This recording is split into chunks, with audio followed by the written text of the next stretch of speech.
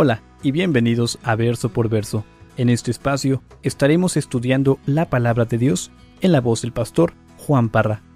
Si aún no tienes alguna iglesia en donde congregarte, te invitamos a Capilla Calvario de Oxnard. Estamos localizados en el 1925 Eastman Avenue, en la ciudad de Oxnard, California.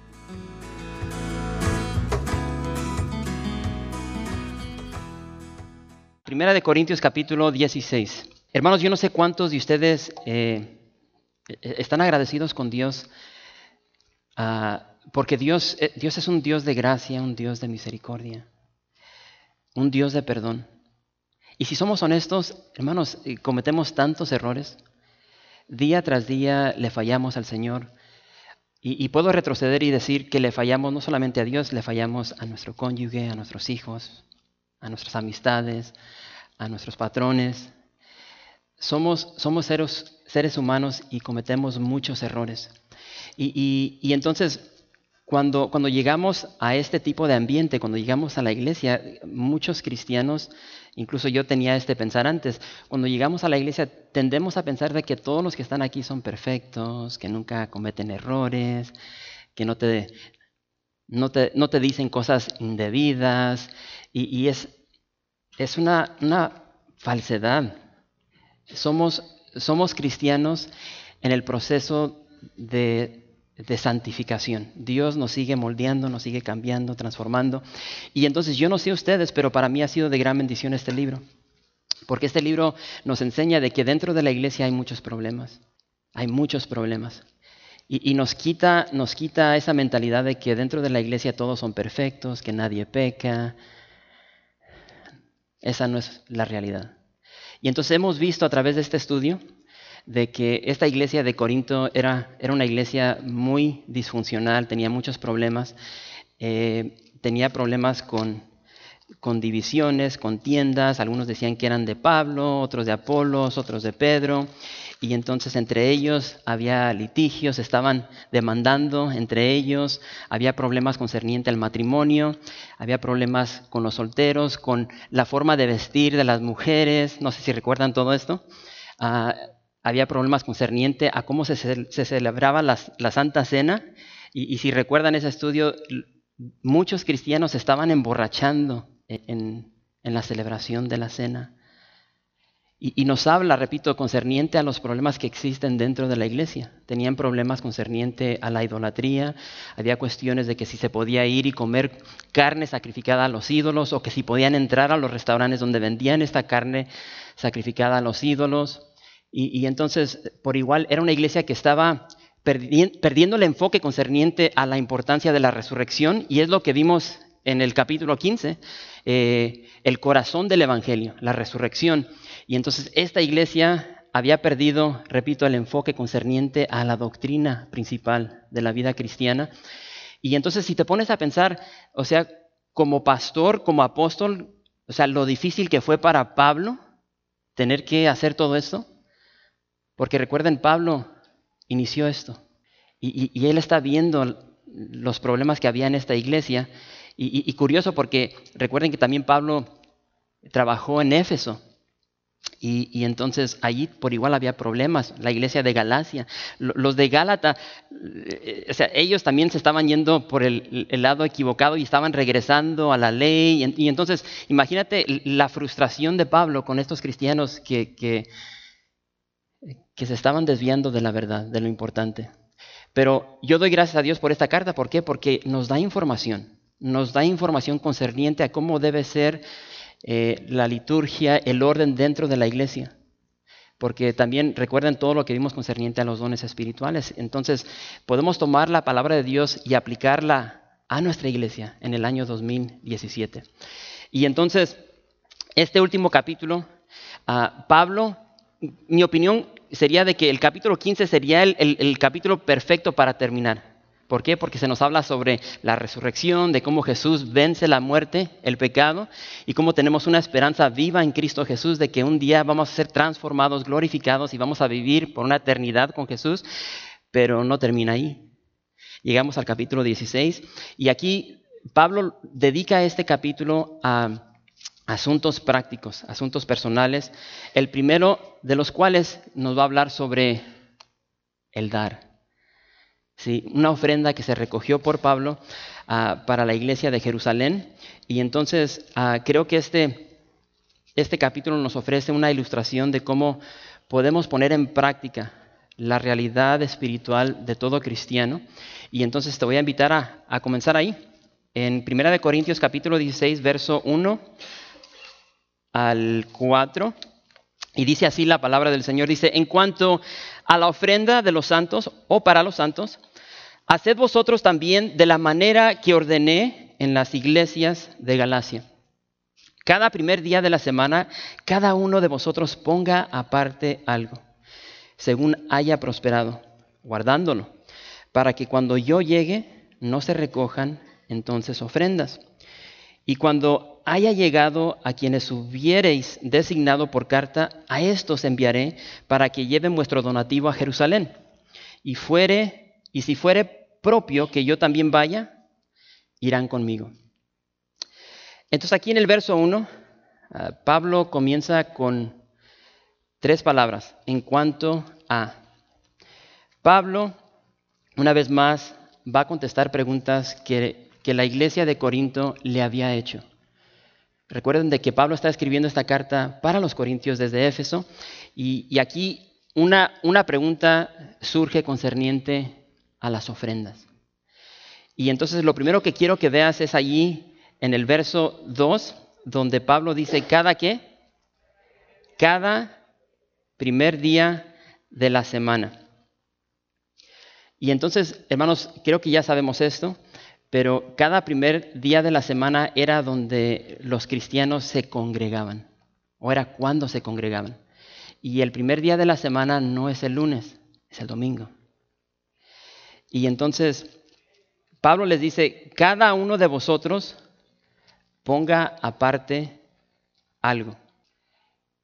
Y entonces aquí tenemos instrucciones de parte de Dios, porque Dios está dando esto, se lo da a Pablo y Pablo nos lo da a nosotros. Y entonces vemos aquí de que este verso expresa el concepto cristiano concerniente al dar. Y vemos de que los creyentes del Nuevo Testamento, donde por igual nosotros somos incluidos, cristianos del Nuevo Testamento, somos llamados a dar y se nos explica cómo debemos dar. Y entonces la palabra de Dios nos enseña de que el cristiano debe dar con liberalidad, es decir, generosamente. Y entonces cuando llegamos a estas porciones de la palabra de Dios, son cuestiones que hablan al corazón y nos deben retar y debemos preguntarnos: ¿cómo estoy dando? ¿Cómo se ve mi forma de dar? Porque tenemos la plantilla en la palabra de Dios y entonces tenemos que corresponder a lo que hemos recibido de parte de Dios. Y entonces Pablo en Romanos, capítulo 12, verso 8 dice: si tu don es dar, si tu don es de dar, él dice: hazlo con generosidad. Ahora, la pregunta sería: ¿quiénes son los que tienen que dar? Porque dentro de la iglesia hay muchas personas, y se los digo de experiencia, que tienen la mentalidad de que pues yo no tengo que dar porque no tengo mucho dinero, no gano mucho. Pero fíjate lo que dice aquí la palabra de Dios. ¿Qué es lo que dice? Cada uno de vosotros. O sea, Pablo se está dirigiendo a toda la iglesia. Entonces, esto es lo que yo he aprendido personalmente y a través de los años, de que uno tiene que aprender a dar.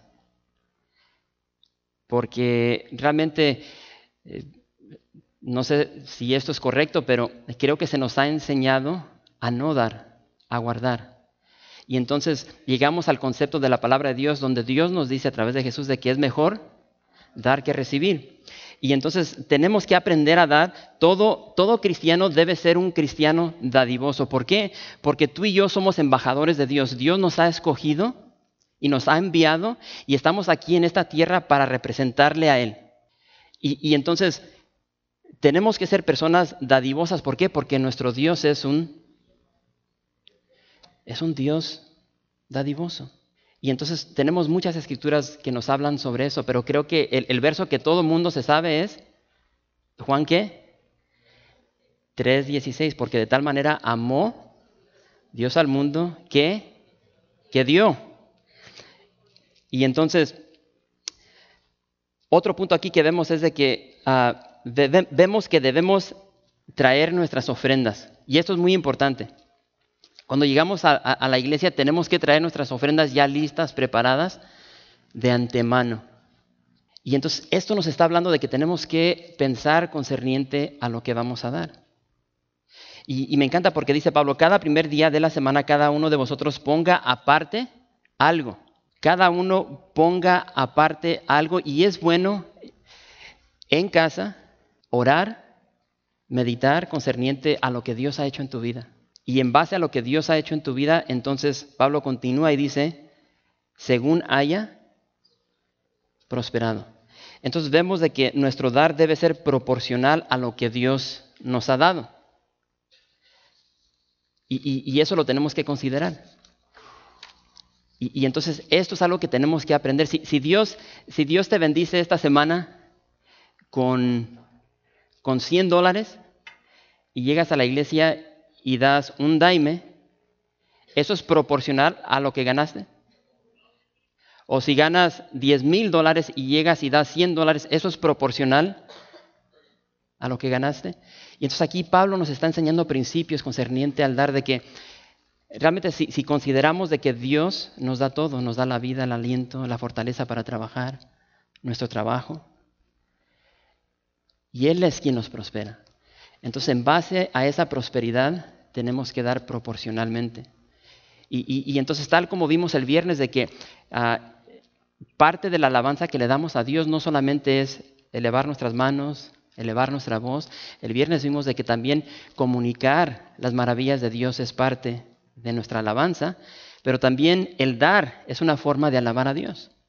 Y lo he mencionado en el pasado y tal vez no has estado aquí, pero el motivo principal por el cual recogemos las ofrendas durante la alabanza, porque queremos que nuestra ofrenda sea una alabanza hacia Dios, donde tú tienes la oportunidad de dar de acuerdo a lo que Dios te ha dado.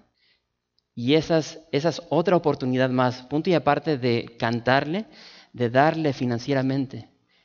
Y esta es la clave de lo que Él te ha dado. Porque al final del día tú y yo somos administradores y todo le pertenece a Él. Y entonces me encanta lo que Pablo dice aquí. Si me acompañas a 2 de Corintios, quiero que veamos lo que dice Pablo aquí. 2 de Corintios capítulo 9, verso 5.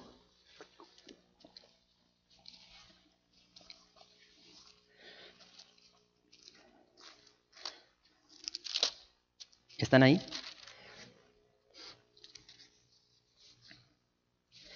Y vamos a aventar algo aquí de pilón.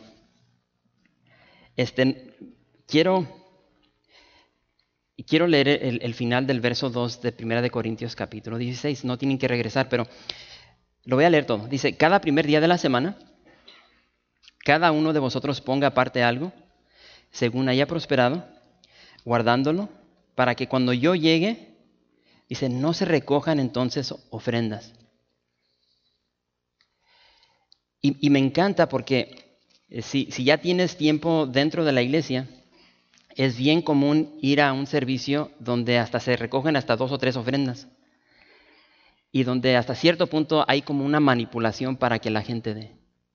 Y Pablo dice, no, dice, yo no quiero llegar ante ustedes y tener que pararme, por decirlo, en este ambiente y empezar a decirles, hermanos, tienen que dar, no están dando suficiente, nos falta para esto, nos falta para aquello, qué onda, qué está pasando, no sean agarrados, móchense, o sea, nada de eso. Y no queremos entrar en manipulación donde, mira, siembra $100, Dios te va a dar 1,000, o ondas de que, mira, el Señor me está diciendo de que aquí hay 10 personas que van a dar $10,000. O sea, no queremos entrar en esas ondas, no son bíblicas. Pero dentro de la iglesia vemos ese movimiento. Y entonces me encanta porque Pablo dice, cuando yo llegue ya tengan lista esa ofrenda. Y aquí en 2 de Corintios capítulo 9, verso 5 dice, por tanto, tuve por necesario exhortar a los hermanos que fuesen primero a vosotros y preparasen primero vuestra generosidad. Fíjense cómo llama esto, generosidad antes prometida, para que esté lista como de generosidad y no como de exigencia nuestra. Esto tiene que nacer del corazón. Y entonces si tú continúas leyendo, ahí en el verso 7, se nos da esa descripción, cada uno dé como propuso. Tú no des en base a lo que yo digo, tú vas a dar de acuerdo a como tú vas a proponer delante de Dios. Cada uno dé como propuso en su corazón, no con tristeza, ni por necesidad, porque Dios ama al dador alegre. Si tú estás aquí en la iglesia un domingo o sea, no tienes dinero y estás entre si voy a dar o no, mejor no des. Honestamente no des. Porque sabes una cosa, Dios no necesita nuestro dinero. Él va a obrar. Él siempre obra. Y entonces el poder dar es una bendición para nosotros. Porque si somos honestos, a veces recuerdo que creo que fue Lutero, no quiero...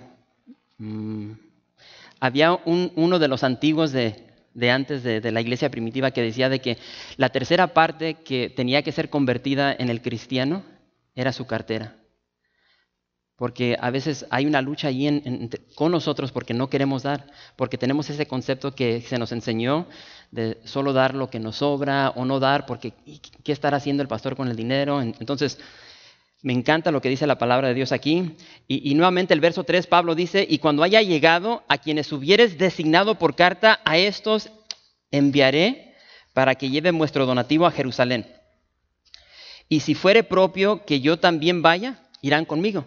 Pablo dice, repito, podemos aprender tanto de esta porción porque Pablo dice, cuando yo llegue ya tengan lista la ofrenda.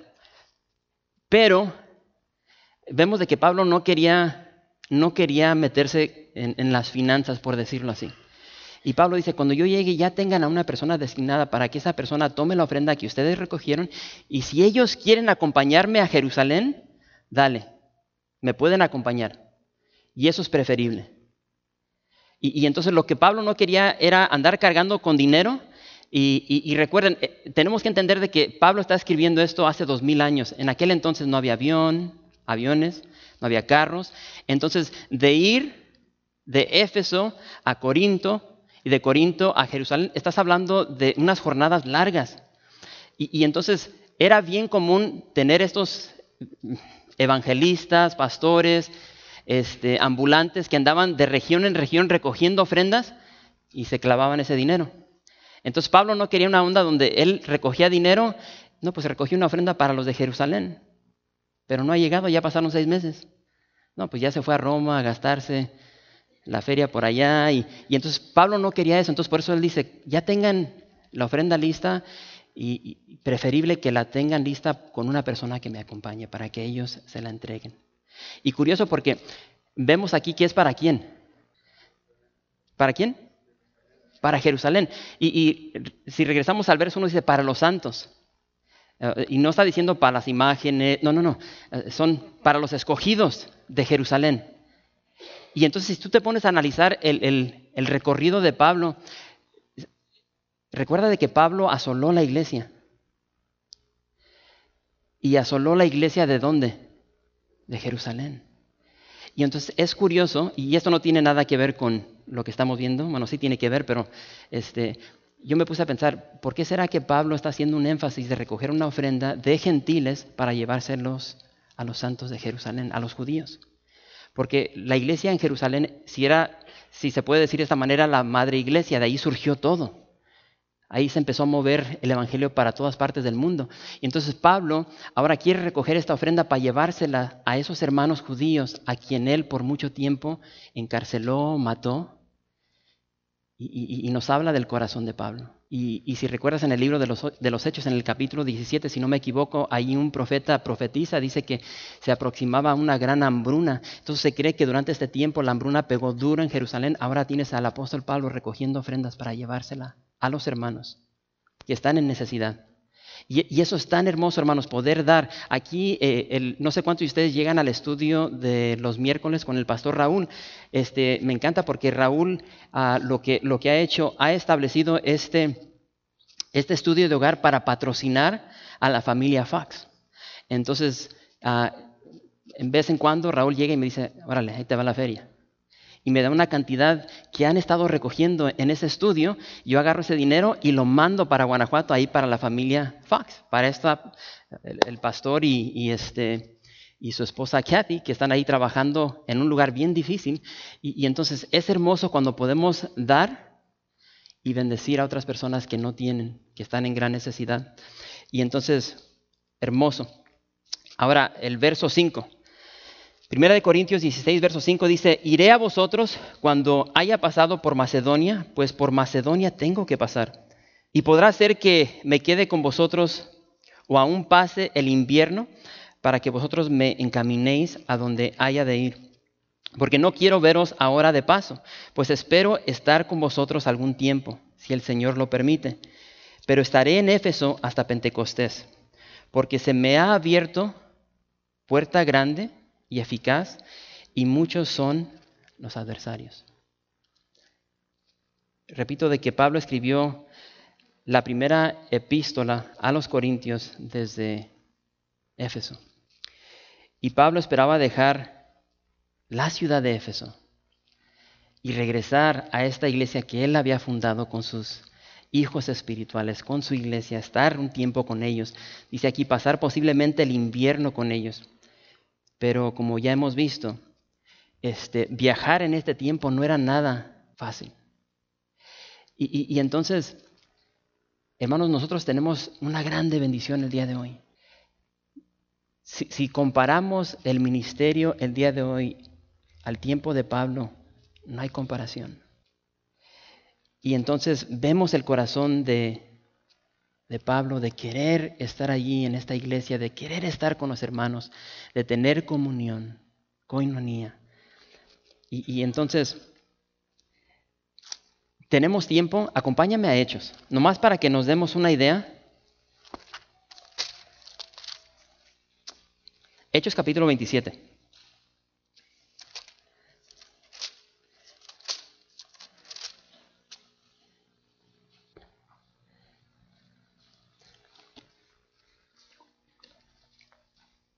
¿Cuántos de ustedes han viajado en avión y vas en el avión y de repente empieza el avión a temblar y empiezas a orar como nunca has orado? Ya se fue mi esposa. Yo recuerdo cuando andaba noviando, yo juntaba dinero para mínimo una vez al año ir a visitarla. Y recuerdo que un año tenía aproximadamente como 16 años y voy en el avión y empieza el avión y Ave María Purísima y empecé, Padre, en aquel entonces era católico y yo empecé a rezar y no se quitaba. Y después se escucha en la bocina, tenemos una emergencia, uno de los motores acababa de tronar. Y por la gracia de Dios íbamos volando, si no recuerdo qué ciudad, Los Mochis, Durango. El punto es de que cuando eso sucedió, el avión aterrizó. Y me aventé como 5 horas ahí esperando hasta que llegó otro avión y nos fuimos.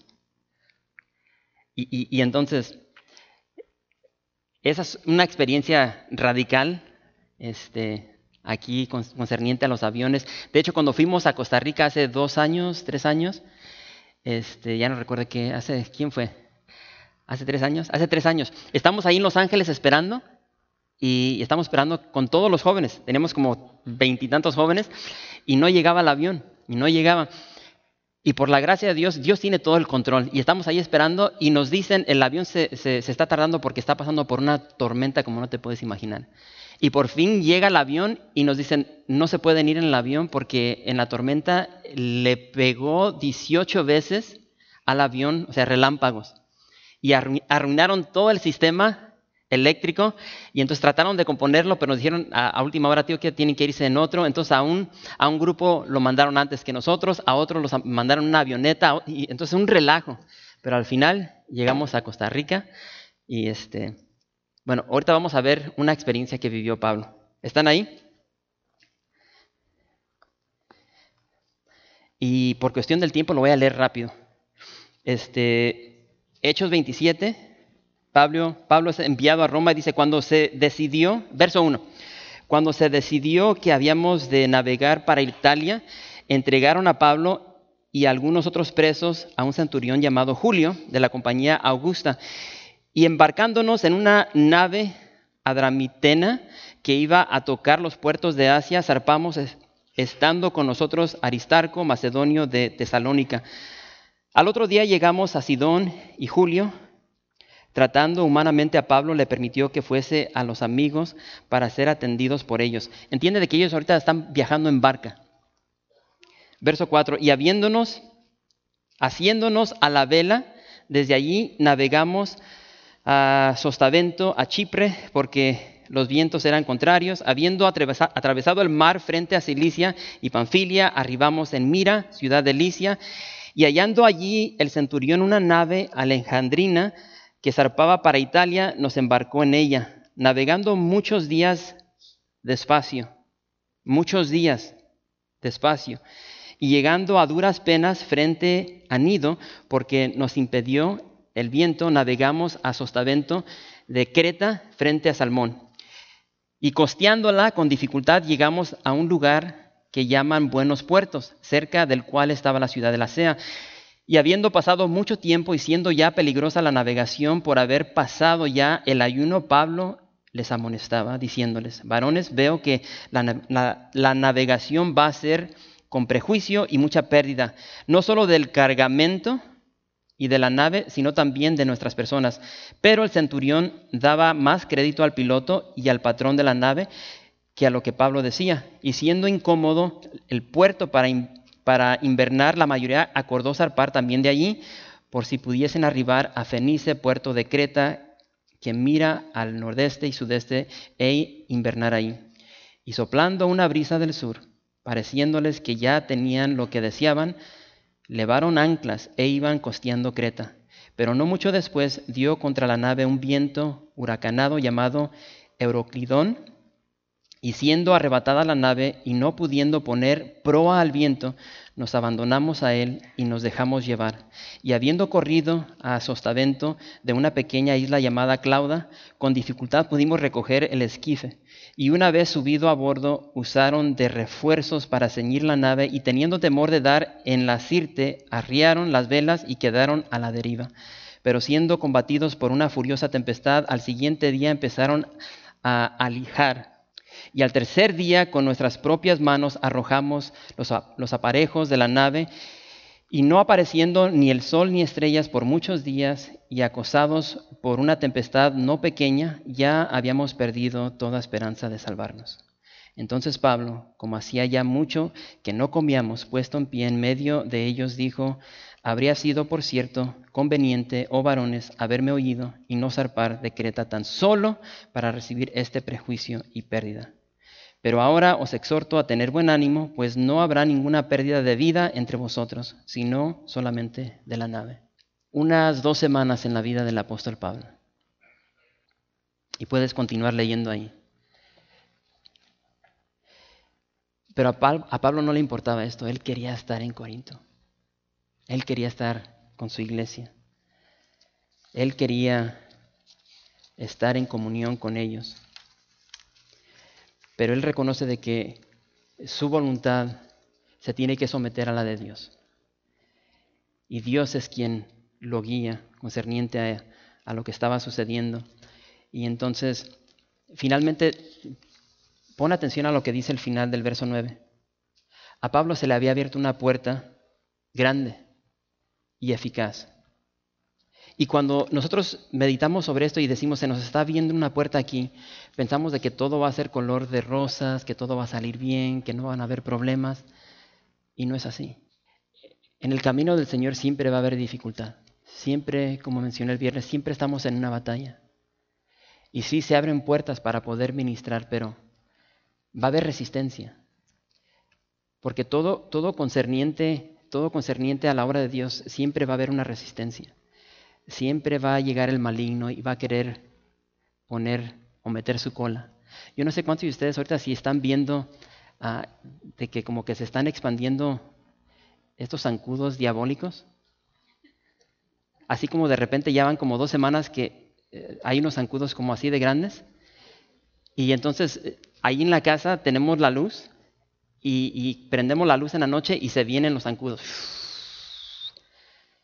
Entonces, y ahí cuando estamos entrando, queremos entrar rápido porque si no se meten y las niñas están gritando. Y bueno, donde está la luz van a llegar zancudos, van a llegar los malignos queriendo impedir la obra de Dios. Entonces sí se abren puertas concerniente a la obra de Dios, pero siempre va a haber resistencia. Y entonces si tú lees el capítulo 19, ahí de Hechos te vas a dar cuenta de esa resistencia. ¿Por qué? Porque ahí ves que se abrió la puerta, sí. Y entonces tienes cuestiones increíbles donde se nos dice ahí de que los sudaderos de Pablo eran tomados y llevados a personas enfermas y las personas sanaban. Tienes ahí una historia de los hijos de Seba que empezaron, porque Pablo no solamente sanaban los enfermos, sino que los endemoniados eran liberados por piezas de ropa, de vestimenta de Pablo, eran llevados a ellos. Y después tienes estos hijos de Seba, siete hijos que quisieron también hacer lo mismo. Empezaron a querer, ¿cómo se dice? Expulsar demonios, simplemente diciendo en el nombre de Jesús, de quien Pablo predica, sal fuera, y dice que les dieron una arrastrada, los dejaron desnudos, los herieron. Y entonces empezamos a ver esa obra que se menciona ahí en el capítulo 19, pero la batalla comienza, ¿por qué? Porque Pablo está predicando el evangelio. Y entonces, esto sucedió en Éfeso, y entonces él está predicando el evangelio y está diciendo de que la diosa de Éfeso, Diana, que simplemente era una farsa, una falsedad. Y entonces tienes un señor ahí que se llama Demetrio, que hacía estos templecitos de Diana, y no sé si han visto fotos de Diana, o sea, era una mujer que tenía como no sé cuántos senos de aquí hasta aquí. Y entonces obviamente la forma de adorar para ellos era bien inapropiada, por decirlo así. Pero Pablo empieza a predicar en contra de esta falsa diosa y Demetrio se enoja. ¿Por qué? Porque ya no está vendiendo sus ¿qué? Sus ídolos. Y entonces hace un alboroto y entonces van detrás de Pablo.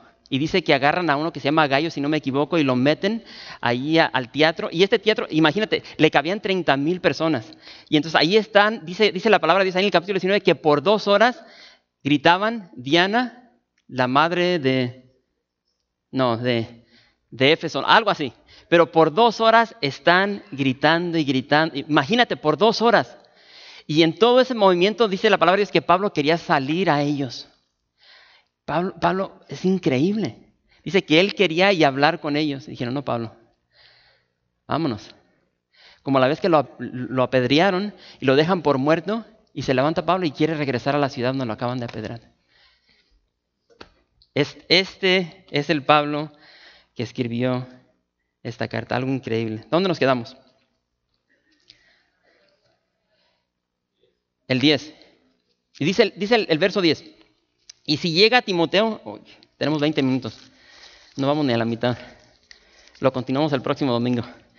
Dice, y si llega Timoteo, mirad que esté con vosotros con tranquilidad, porque él hace la obra del Señor así como yo. Dice, por tanto, nadie le tenga en poco, sino encaminadle en paz para que venga a mí, porque le espero con los hermanos. Entonces aquí se nos menciona, obviamente, Pablo no pudo llegar inmediatamente. El deseo que él tenía de llegar a Corinto no se le realizó. Entonces él tiene que enviar a Timoteo. Manda a su hijo espiritual, a Timoteo. Y entonces sabemos de que Timoteo era su hijo amado, era un siervo fiel. Ahora imagínate que Pablo dijera de ti, tú eres mi hijo amado, tú eres un siervo fiel. Y después dice, él hace la obra del Señor, así como yo. Y entonces, aunque sabemos de que Timoteo era un joven tímido, estaba más que dispuesto a servir en la obra del Señor. Y me encanta. Entonces, vemos de que Pablo de antemano les dicen, cuando llegue Timoteo, por favor, trátenlo con cuidado, ¿sí? Verso 12 dice acerca del hermano Apolos: mucho le rogué que fuese a vosotros con los hermanos, mas de ninguna manera tuvo voluntad de ir por ahora, pero irá cuando tenga oportunidad. Velad, estad firmes en la fe, portaos varonilmente y esforzaos. Todas vuestras cosas sean hechas con amor. Y aquí tenemos una gran exhortación. Una gran exhortación, obviamente para la iglesia de Corinto, pero para nosotros el día de hoy.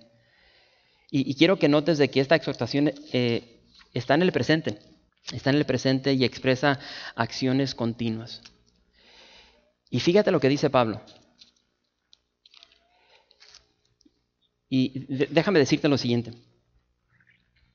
Porque obviamente esto se escribe para la iglesia de Corinto y todas las ondas que ellos tenían, toda la dificultad. Pero vamos a aplicar estos versos para nosotros el día de hoy. Hermanos, hay un gran problema aquí en nuestra ciudad. Y entonces no sé cuánto estás al tanto de las dificultades que tiene nuestra ciudad. Los problemas que hay en el sistema escolar. Yo no sé si sabes los problemas que tienen tus hijos, las tentaciones. O sea, cómo ha incrementado la tentación de alcohol, de sustancias, pornografía, fornicación. El día de hoy es común para jovencitos de 12, 13 años estar teniendo relaciones sexuales. Eso es normal. Eso es lo que estamos viendo en nuestra cultura. Y entonces tenemos problemas en nuestra ciudad, tenemos problemas, bueno, si retrocedemos, todos tenemos problemas en nuestras familias, en nuestro matrimonio, en nuestra sociedad, aquí en nuestra ciudad, en nuestro condado. Vivimos en mi opinión, y puede que esté equivocado, pero mi opinión es de que vivimos en el estado más liberal de todo el país. Y entonces el movimiento que estamos viendo en nuestro estado, el estado de California, no sé cuántos de ustedes han escuchado, se quiere zafar, se quiere deslizar de Estados Unidos y crear su propio país. Y si no, esa es la tontera más tonta. Estamos endeudados. El estado de California, repito, es el estado más liberal, es el que apoya el aborto, el matrimonio del mismo sexo, todo el movimiento que trae ahorita con el movimiento transgénero de los baños. O sea, hay tantas cosas que se han establecido como ley en nuestro estado. Ahora, si abarcamos todo el país, el viernes vimos de que el país está endeudado cerca de $20 trillones. Y ante todo eso, Dios nos dice lo siguiente: iglesia, velad. Nos podemos clavar con todo el movimiento que estamos viendo aquí en California, pero Dios nos dice, velad. Y dice, velad significa mantente de pie. Mantente de pie es lo que significa esta palabra. Mantente en un estado de vigilancia. Y entonces fíjate el orden que nos da Pablo. Y repito, esto se escribió cerca de 2000 años atrás y lo podemos aplicar el día de hoy. Dice, velad, es decir, estén despiertos, estén de pie.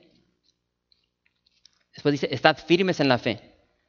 Sí, sigamos perseverando hacia adelante, punto y aparte de lo que estemos viendo o padeciendo, permanezcan alertas, de pie, perseverando hacia adelante, confiados en Cristo. No confiados en el presidente, en nuestro estado, en nuestros delegados, en Cristo. Y después dice, portaos varonilmente. Es decir, pórtense como Cristo, como hombres, como mujeres de Cristo. Esforzaos. Punto y aparte de lo que estamos padeciendo, Dios dice, esforzaos. Acérquense a mí porque yo les voy a fortalecer.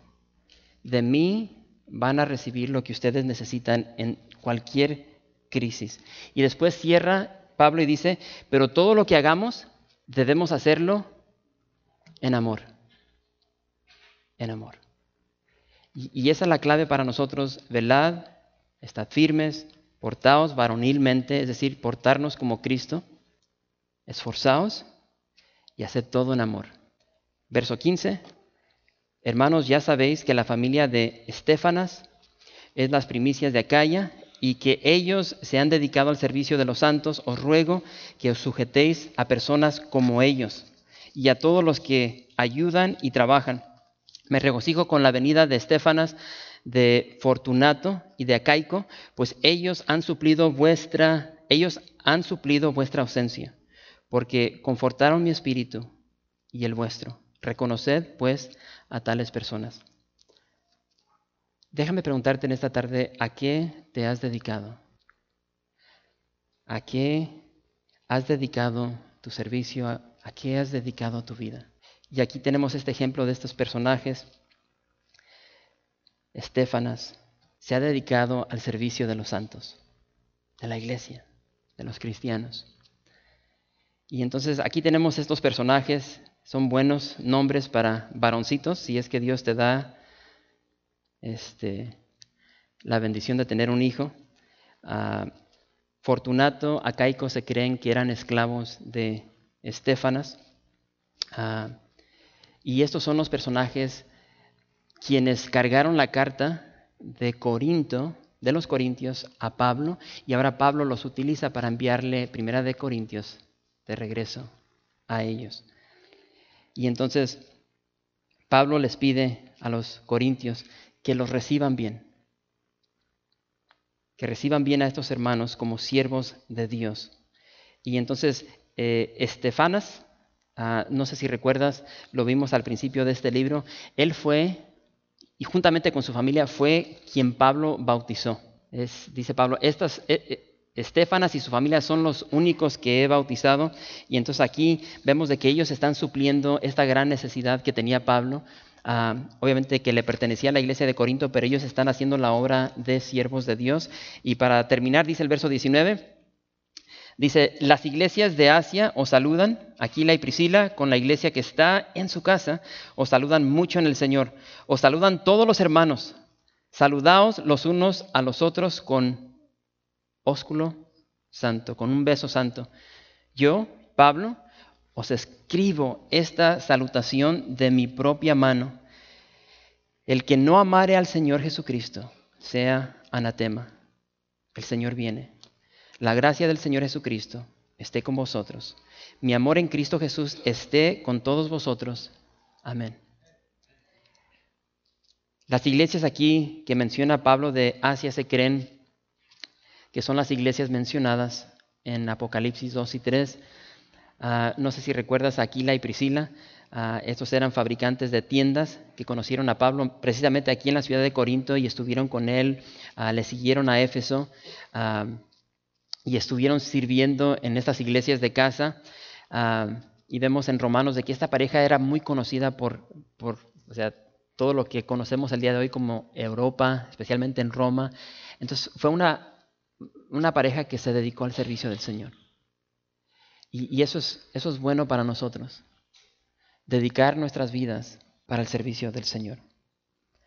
Pero aquí comenzando en el verso 21, vemos de que Pablo paró de dictar y completó la carta, lo que nosotros conocemos como la palabra de Dios, la Escritura, la termina de su propia mano. Y lo que Pablo escribe aquí en el verso 22 parece ser, no un poco, pero parece ser duro, y es duro, más bien, donde dice, el que no amare al Señor Jesucristo sea anatema. Y estas son palabras difíciles, pero es la verdad. El único que nos puede perdonar es Jesús. El único que nos puede salvar es Jesús. Ninguna religión nos puede salvar. Tus obras no te pueden salvar, solamente Jesús. Y esta es una gran verdad de parte del apóstol Pablo. Todos los que rechazan a Jesús son enemigos de Dios. Y esto no es algo que se predica dentro de la iglesia el día de hoy, pero es la verdad. Y no queremos engañar a nadie. Y nos reta concerniente a cómo estamos en relación con Dios. Pablo le dijo a los Gálatas, dice, mas si aún nosotros o un ángel del cielo os anunciare otro evangelio diferente del que os hemos anunciado, sea anatema. Como antes hemos dicho, también ahora lo repito, si alguno os predica diferente evangelio del que habéis recibido, sea anatemas. Solamente hay un evangelio, y es el evangelio de Jesús, de que Jesús vivió la perfecta vida que tú jamás que yo jamás podremos vivir, murió por nuestro pecado, fue sepultado y venció la muerte al resucitar al tercer día. Y tenemos una esperanza viva de que en el futuro todos estaremos en la presencia de Jesús con cuerpos glorificados. Ahora, tenemos el reto, y con esto concluyo, porque repito, como mencioné el viernes, hay muchas cosas en este mundo que nos van a alejar de la presencia de Jesús. Aún nuestros familiares, tu cónyuge, tu esposo, tu esposa, tus hijos.